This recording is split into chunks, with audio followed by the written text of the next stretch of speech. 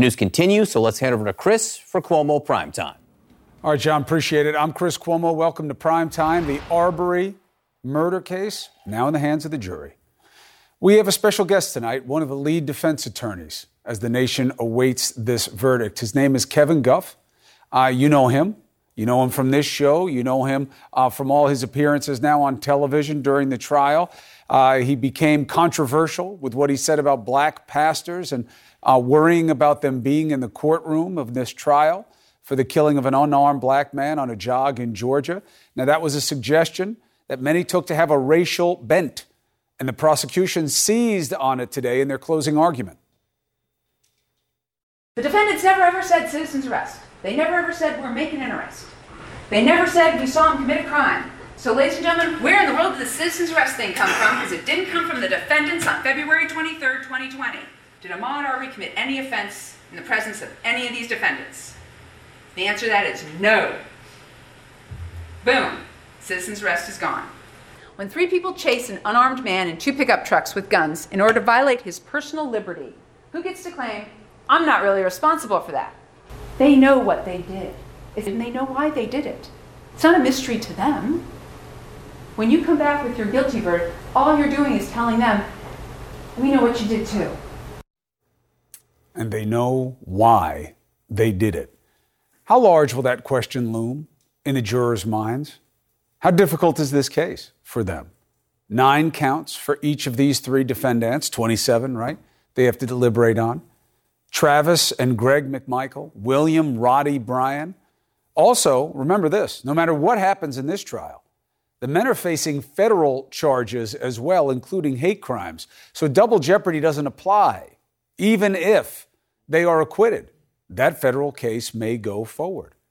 Now, the counsel with us tonight represents Bryan, who helped trap Arbery with his vehicle in February 2020, according to authorities, before Travis McMichael shot him. He provided key evidence, did Roddy Bryan, in this trial and on this show, recording the killing on his cell phone. Listen to what he told us on this program right before he was charged in May of last year.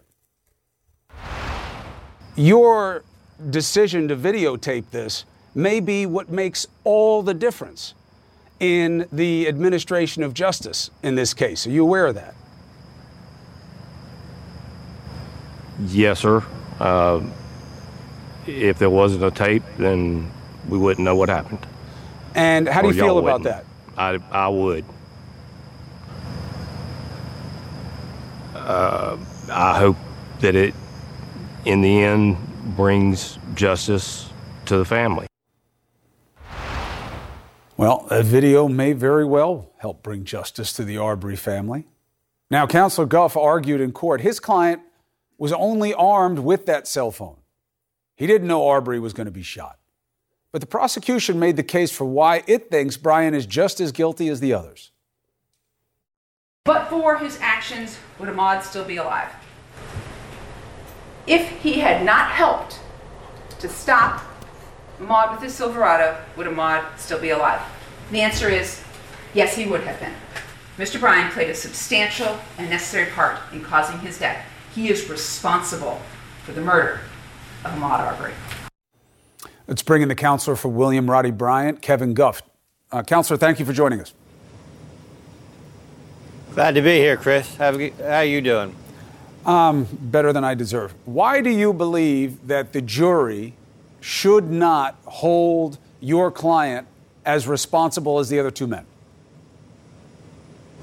Well, I don't really want to get into the details or try and summarize an hour and 45-minute closing argument. But, the question here is, when did Roddy Bryan know that the McMichaels were armed? When did Roddy Bryan know that they intended to shoot Mr. Arbery?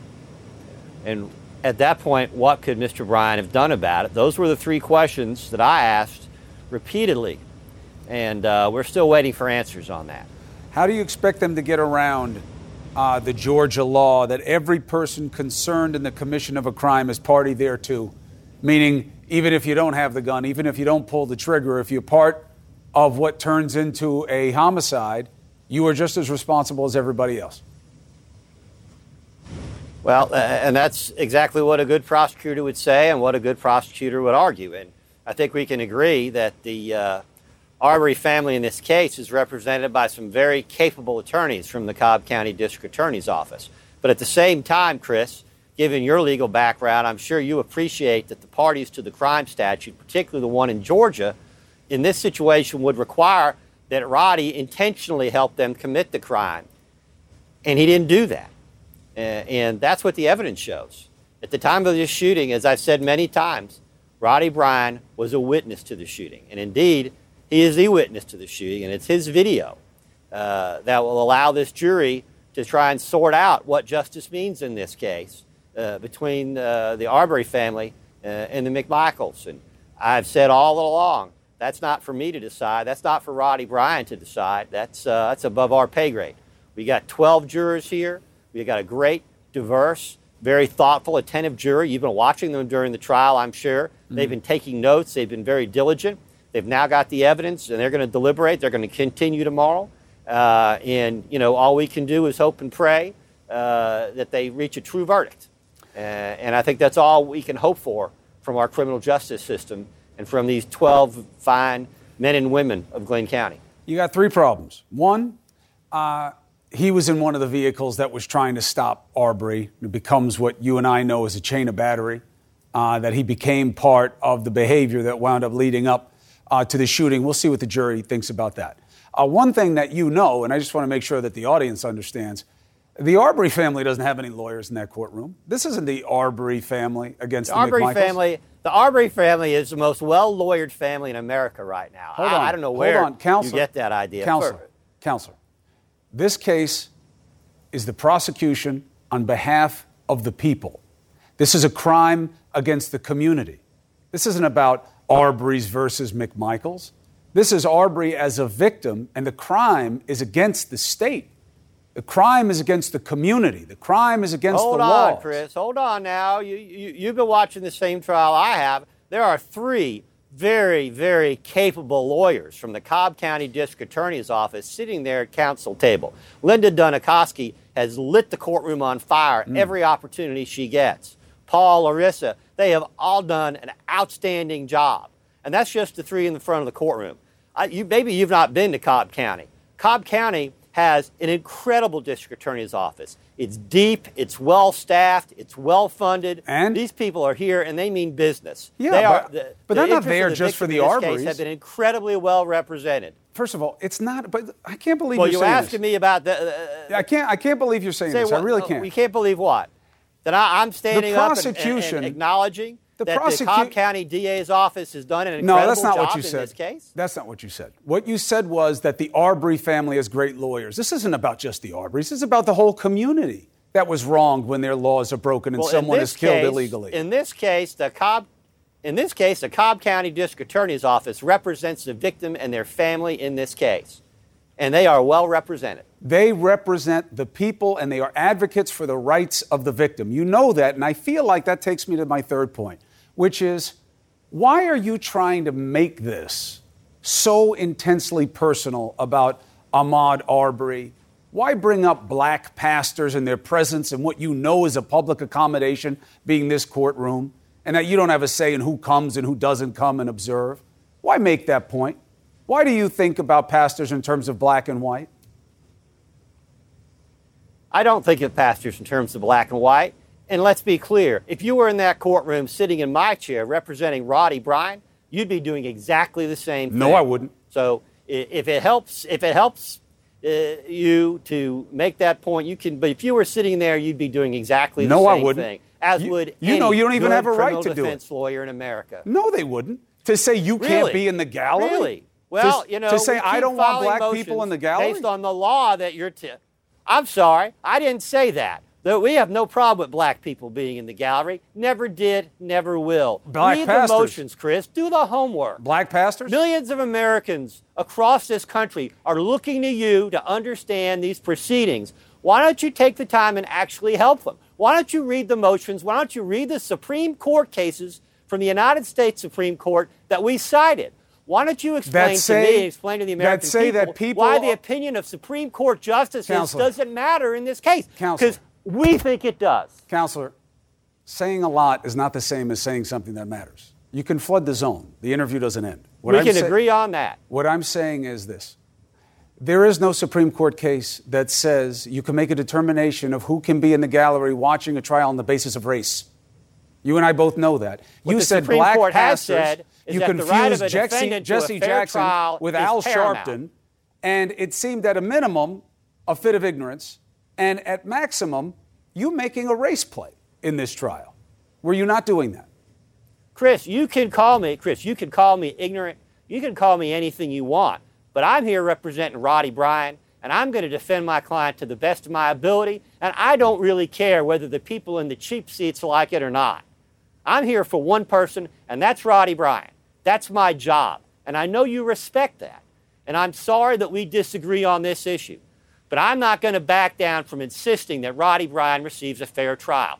And we have a judge who's working very hard to ensure that. The Cobb County DA's office is working very hard to ensure that. We have a sheriff here who's working very hard to ensure to make the best of a difficult situation. And I hope that you can appreciate all that effort. I'm pretty sure the Arbery family appreciates those efforts to ensure that their son receives a fair trial. And I hope everyone can appreciate that. Any victim of a crime is supposed to get this kind of representation. The Arbery's just getting what's due somebody Yes, sir. In this situation. And the judge felt no differently about what you said about black pastors than I'm presenting to you right now. And I'm not calling you ignorant. I'm saying the statement was. There's a difference. But, Counselor, I appreciate you. Chris, let me put it to you this way. Yeah. If every time a police officer is killed, we're going to allow the police department to stack the courtroom with uniformed police officers, I think you'd agree that that would be inappropriate. Would you not? I don't know that it would be inappropriate, but I know it's not an analogy. Having black pastors there to support the family, I don't think is going to have a chilling effect on a jury, nor should it. But, Counselor, I got to go. I appreciate you taking the time. We can respectfully disagree. Thank you for your time, sir. The only way to disagree is respectfully. Thank you for coming on the show. Kevin Guff, that's the counsel for Roddy Bryan. Now, what I want to do is let's talk to somebody else who understands the game of litigation very well, another criminal defense lawyer. What does he think of counsel's arguments? What does he think of this point? And then we'll get to the real business. What is going to happen here? Does he believe this will be a quick deliberation? He's walking up on me. Might as well shake his hand. Joey Jackson, everybody, when we come back.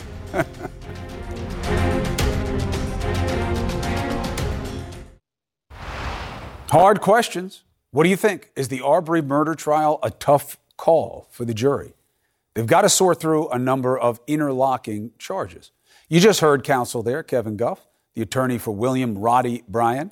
Could his client's fate be different from the father and son who initiated the chase? Do you think any of them could go free?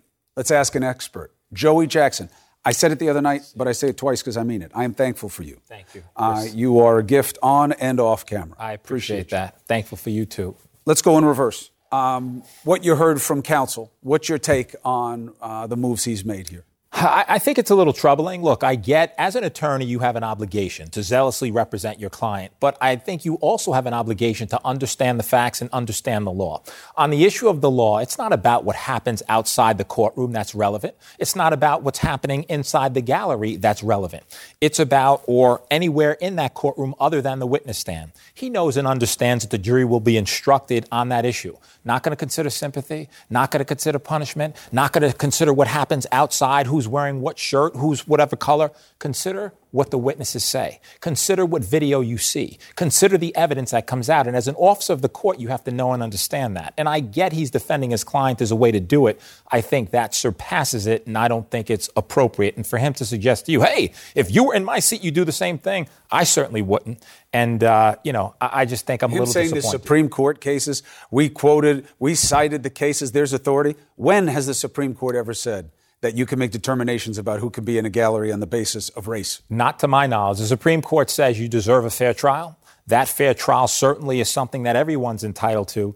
I don't know that the fact that Jesse Jackson is present or Al Sharpton is present or anyone else would deny your client a fair trial. I don't know that anyone protesting outside or otherwise expressing prayer or being in a vigil or anything else would deny your client a fair trial. It's you that has the obligation as the attorney to do the trial. And on that notion, why not make an opening statement with respect to your theory of the case? Why not, after every witness testifies, say to those witnesses, sir, you know that my client, right, you represented this case, didn't you? You are an investigator. You investigated and you were aware that Roddy Bryan, he didn't see a gun. He didn't know that Travis had a gun. He didn't know that Greg McMichael had a rifle, etc. He just followed along after the fact. And in fact, he cooperated after the fact. What am I saying?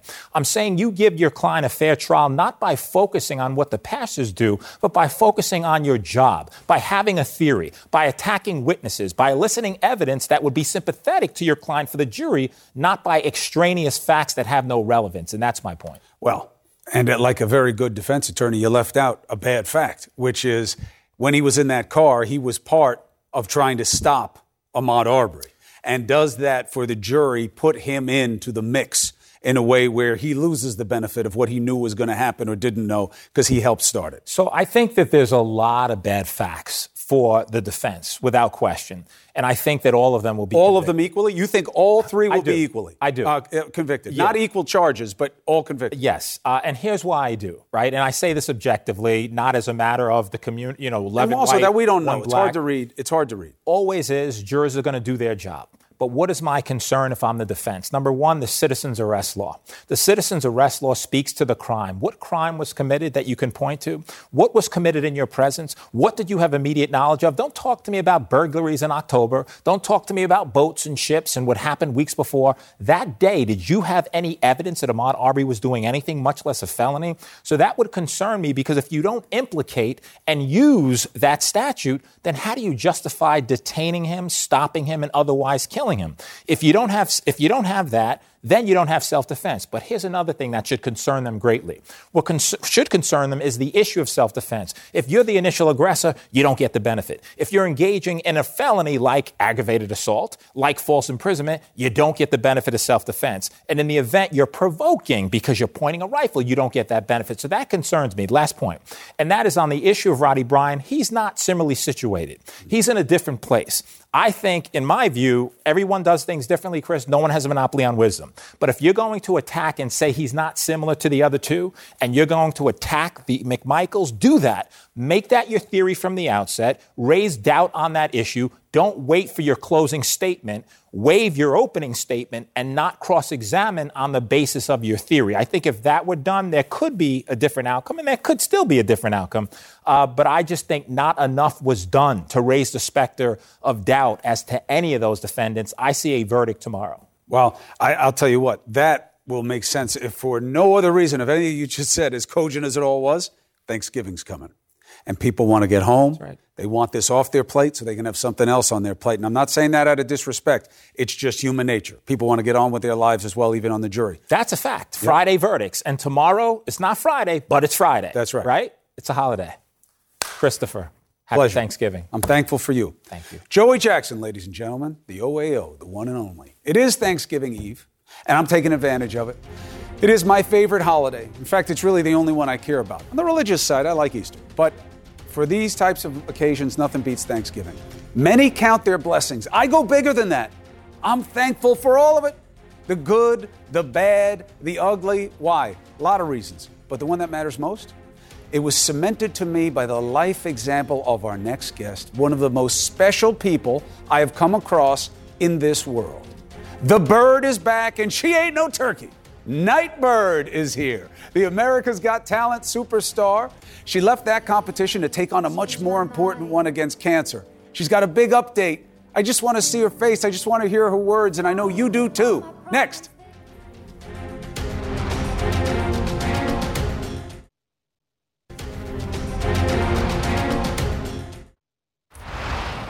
You can't wait until life isn't hard anymore before you decide to be happy.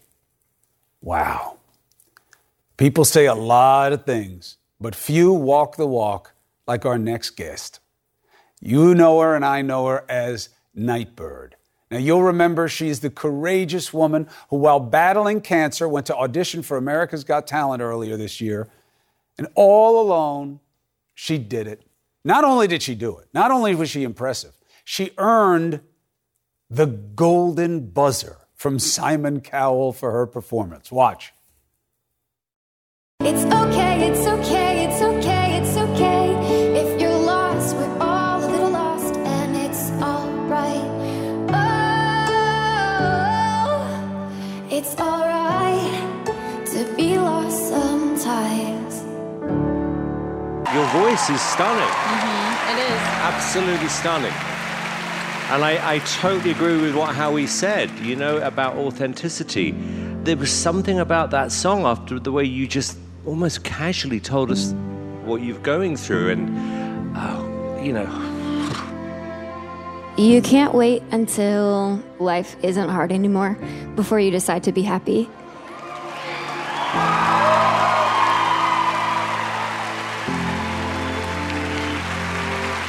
I'm not going to give you a yes. I'm going to give you something else.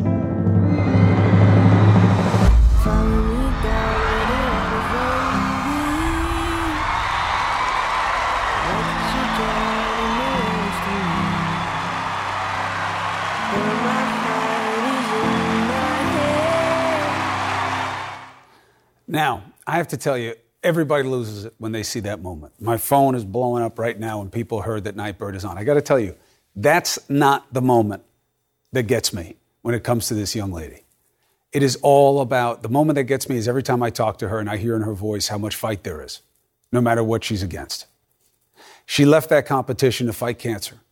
And that's why she's an inspiration to me and to so many millions around the world. Her words hit like a heart punch. Powerful truth about finding the resolve to fight no matter what you're against. She wrote recently, "I'm not sure if I know how to fight for my life, but I do know how to open my eyes in the morning, and that's not nothing.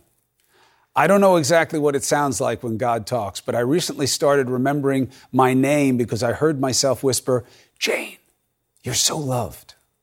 Indeed, she is, and for all the right reasons. And she joins us now. There she is. Hello, Nightbird. Hi, Chris. It's so good to be here. It's good to see you. So, what do you want them to know? How we doing, kid? Well, you know what? I wish we would get a faster miracle, but it's happening slow, little by little, day by day. I'm getting a little better. I did get a scan result back, and a bunch of stuff that was there has now disappeared. And a bunch of the really big stuff has gone down in size. So we're on the way. How do you feel about it all? My goodness. It's a lot to process. The highest highs and the lowest lows of my life all happening at the same time.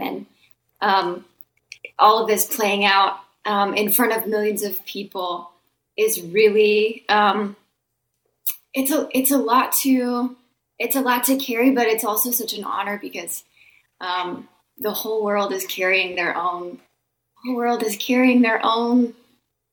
weight, and we get to learn how to do this together.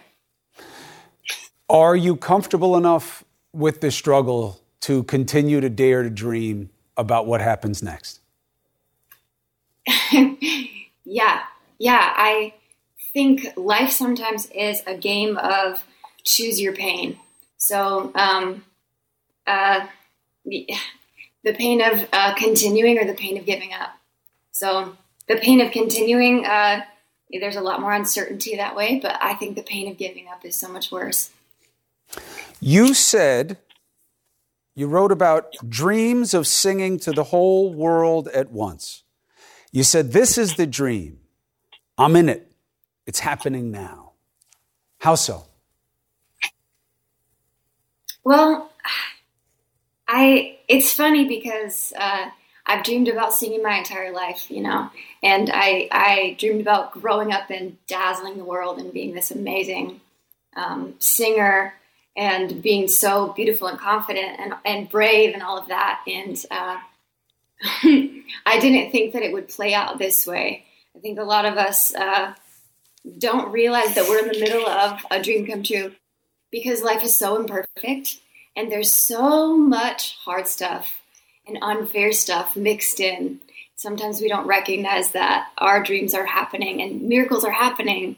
And the miracle that I wanted is that I could skip the pain, that this would go away, super fast. Or maybe, that it wouldn't have happened at all. And I didn't get that miracle, not yet.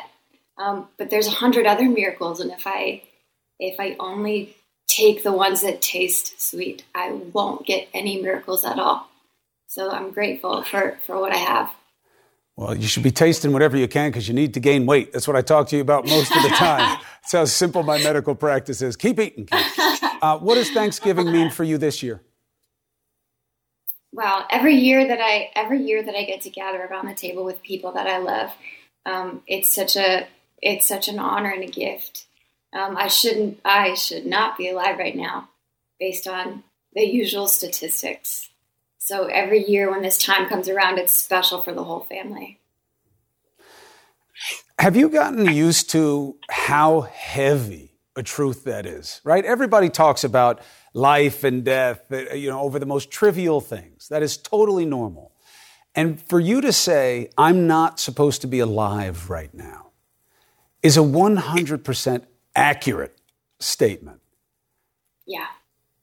How do you deal with that emotionally?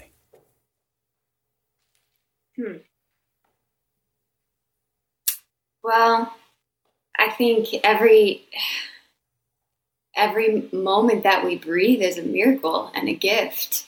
Most people don't know what a joy it is to wake up in the morning without pain because they've just experienced, maybe a normal life. But those like me who face death on a day-to-day basis, sometimes I think we're the luckier ones because we get to really see the sweetness of life and the miracle it is to love and be loved and to dream and to have the chance at a future.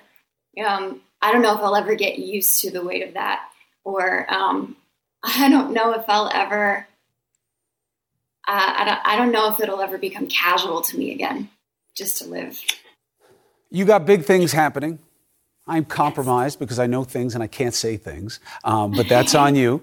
But you are writing and you are planning on putting together what really will be a magnum opus. Every songwriter and singer has their whole life to do their first album, and then you'll probably get like 4 months to do your second one. But you are working on what you hope is really the collection of songs you've always wanted to write.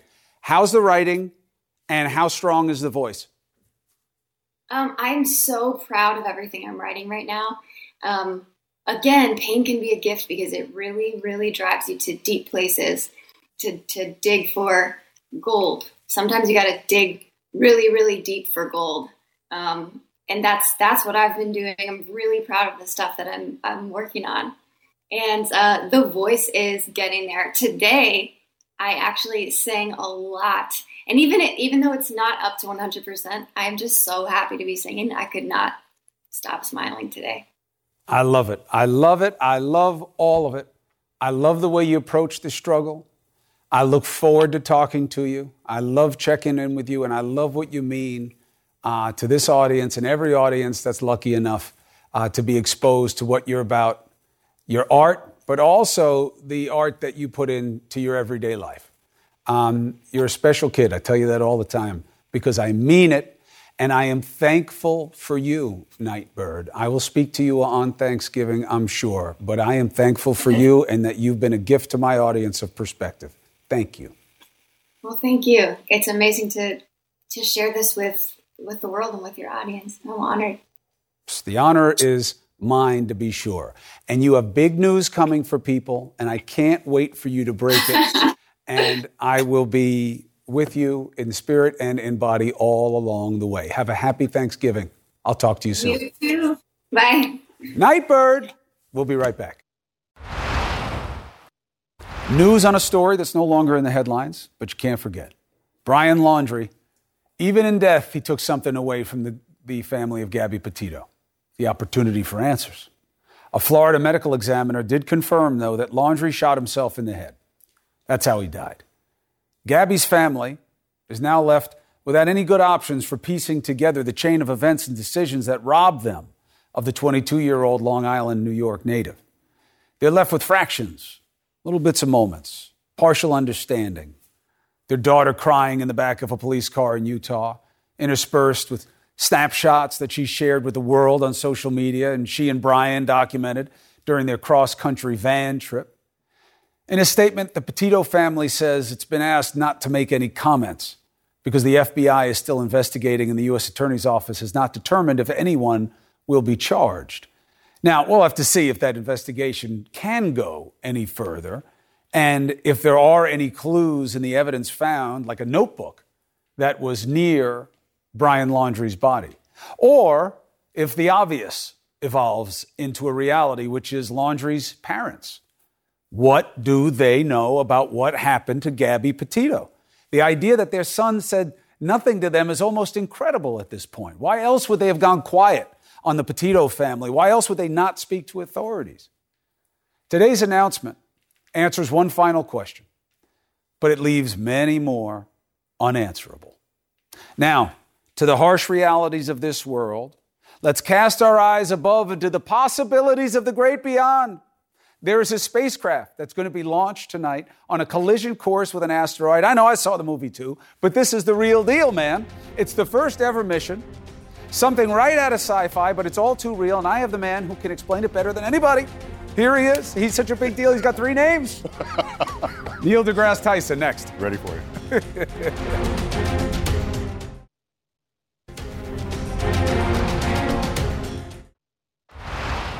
What is this thing? It's an asteroid, sir. How big are we talking? Sir, our best estimate is 97.6 billion. It's the size of Texas, Mr. President. What kind of damage are we? Damage? Total, sir. It's what we call a global killer. The end of mankind. Doesn't matter where it hits. Nothing would survive, not even bacteria. My God. What do we do? I'll tell you what we do now. There's 23 years since that classic scene in Armageddon, right? NASA is finally answering the question for real, or at least it's trying to. They're going to launch a first test mission to deflect an asteroid. How?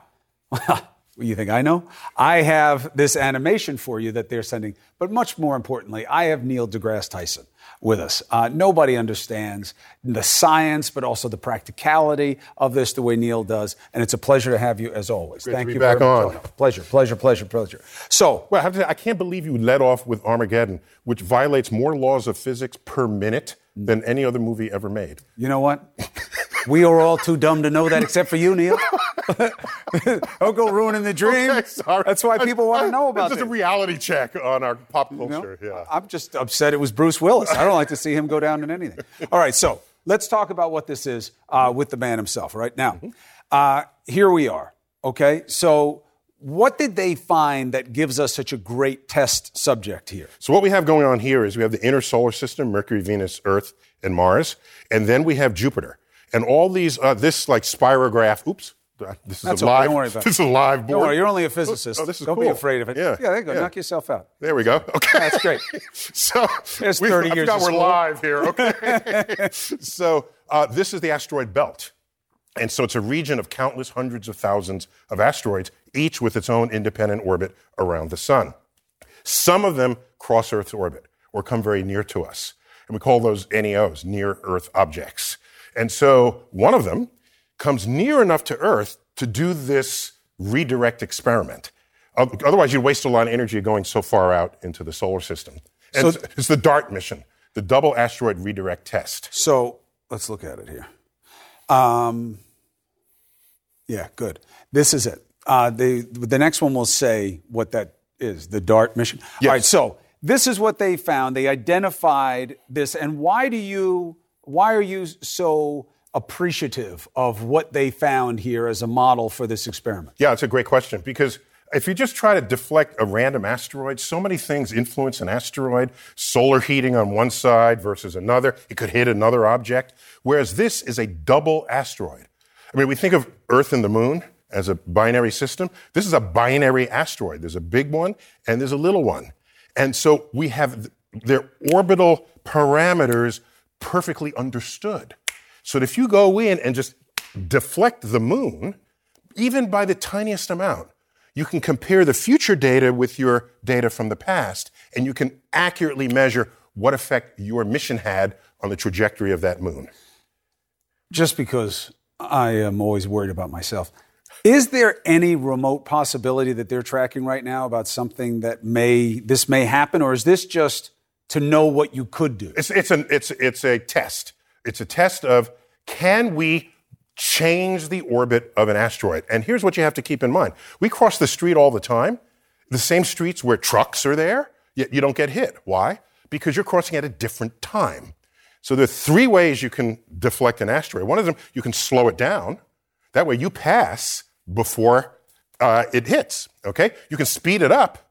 It passes in front of you before it hits. Or you can redirect it into some other point. And so, or you can do it Bruce Willis style and blow the sucker out of the sky. But at least in America, we're good at blowing stuff up and less good at knowing where the pieces go. So you better just deflect. And so what this is going to do, I think on your next one you get to see, here it comes. So here's the moon, there's the main asteroid, and here's the DART mission. It deploys a little camera and it slams into it. That will slow it down. And you said this is about the size of the Statue of Liberty? Yeah, about the size. It slows it down and it falls into a lower orbit around the main asteroid. And that way we can measure it. By the way, it's going to slow it down by 0.5 millimeter per second. And so that doesn't sound like much. But it's a total slowing down of the object. And that accumulates over time. How do they know that's what's going to happen? Well, because we know the mass of it, and we know the mass. The thing that's hitting is 1,000 pounds. And it's going to hit it at about 4 miles per second. If you know all this, well, you can calculate that. Big brain. Then why do we have to do all this? It's always good to test. So a couple of things. We don't fully know the structure of the asteroids. Suppose it hits it and breaks off a piece, and that flies off in another direction, yet the main piece was hardly touched or hardly influenced by it. So the structural integrity of the asteroid is a very important thing to know before you start slamming into it, believing you're going to change the direction of the entire object. This is very cool. And how long will it take to get the footage back to know what happened? Yeah, so we have to go greet it, all right, as it comes near the Earth. That's what makes this a relatively fast and affordable mission. These asteroids happen to have orbits that come near the Earth. So we will intersect it as it nears the Earth. Just remember, we are launching this tonight at 1:20 a.m. Eastern Time, all right? And we are getting launched on a moving platform, the Earth, to intersect the orbiting object of another moving platform. It will intersect it in early October 2022. But keep in mind, just so we can do a shout out to the orbital dynamicists, this is going to a point in space where this asteroid will be in October in order for it to hit it. So it's not aimed for it right now. They both are on a convergent trajectory. So all this is going on. It's a marvelous, beautiful ballet. And might save the world someday. Choreographed by the forces of gravity. And once we know how to do this, and we can do it well and do it better, we'll say if we see an asteroid coming and we know it early enough, you can deflect it by the tiniest amount. And that little amount, that little drift you put in, and if you get it early enough, will accumulate and take it out of harm's way.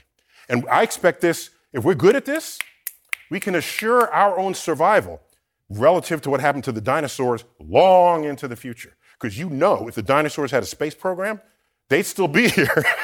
And we would continue to be hors d'oeuvres running under T-Rex's feet. You would find a way to be fine. Listen, let me tell you, everybody loves Neil deGrasse Tyson. He has been educating me for 20 years. I learned about global warming. He doesn't even remember. In the Museum of Natural History, Neil deGrasse Tyson helped me with a special at ABC News and told me, if you're going to learn about one thing in science for your job, learn about climate change. And here you are today. Thank you so much. You're right once again, and you're a gift to the audience. I'm thankful for you this Thanksgiving. Thank you. All right, we'll be right back with the upgrade. That was perfect.